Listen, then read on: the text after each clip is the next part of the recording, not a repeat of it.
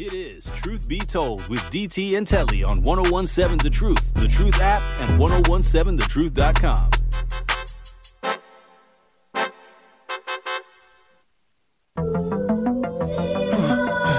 You know what it is, Truth Nation!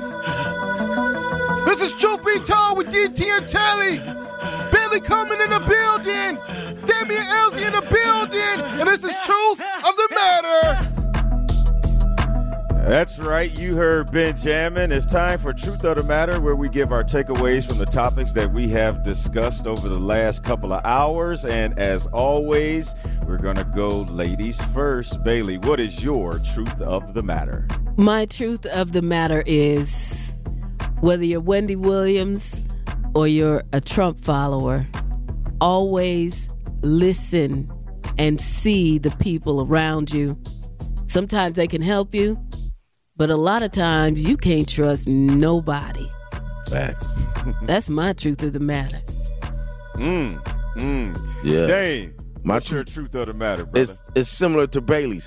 And my Truth of the Matter is we're talking about narcotics. We're talking about things that get you high.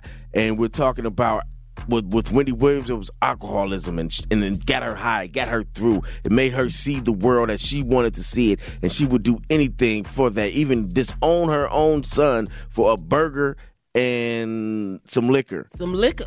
Now, for Trump followers, it is the American dream, which is worse than alcohol and liquor, because the American dream you chase this American dream your whole life. You chasing that high. You chasing what you've been told is there for you, what you can obtain and what it can be. And you don't understand the American dream is how they fuel billionaires' coffers. How they get rich and how they maintain control over you is the belief that one day you can reach that level, and you can't unless we all get together and fight together to turn the system around and change everything.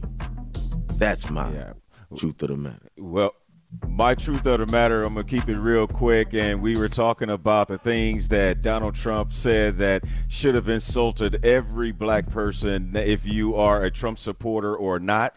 But it's not a matter of being woke, because this type of rhetoric is being put right in your face. It's just understanding it and how you are going to respond. You have some people that say, oh, those are just words and he's going to do this and do that.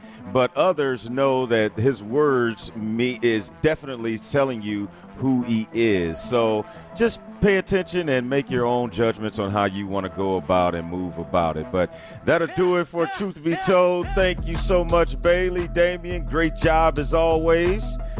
Up next is The Truth with Sherwin Hughes. Peace out. Hey.